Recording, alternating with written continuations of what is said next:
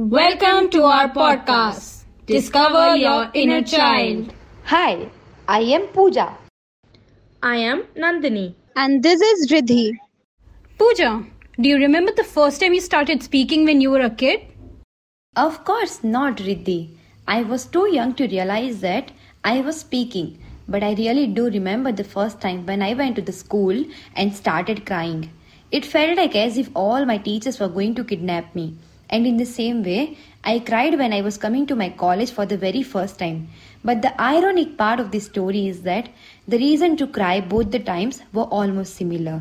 I was going to the stranger places at both the times, but the age was not similar. Immediately my father said, "Stop being a kid, Pooja, you are a grown-up teenager."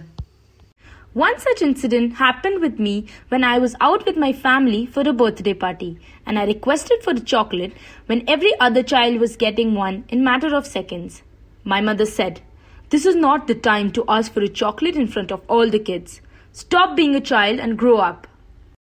Well, that's interesting, Nandini. As a kid, I remember once my father was watching a cartoon named Ninja Hattori with me, and my grandfather suddenly came to him and started scolding him. He said, "Stop being a kid when you're a father of 2 children." Now, this incident makes me wonder many things. Why do people bring the age factor in everything that we do? I mean, did we make any kind of agreement when we were born? Not really, right? Why can't our grandparents visit fun fairs and buy a cotton candy for themselves? They can absolutely, right? You know what, guys? No matter how mature and focused on our careers and families we are, no matter how much wisdom and maturity we have accumulated over time, there's always this one corner in our heart which will always be childlike. And we all want that little kid that's inside our heart to live forever, no matter how old we get with time. And it's acceptable to enjoy your childhood with children since doing so makes you happy on inside, which is important.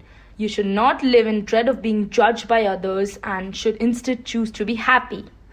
So, we'll see you folks next time to help you discover your hidden child that dwells inside you wherever you go. Until next time.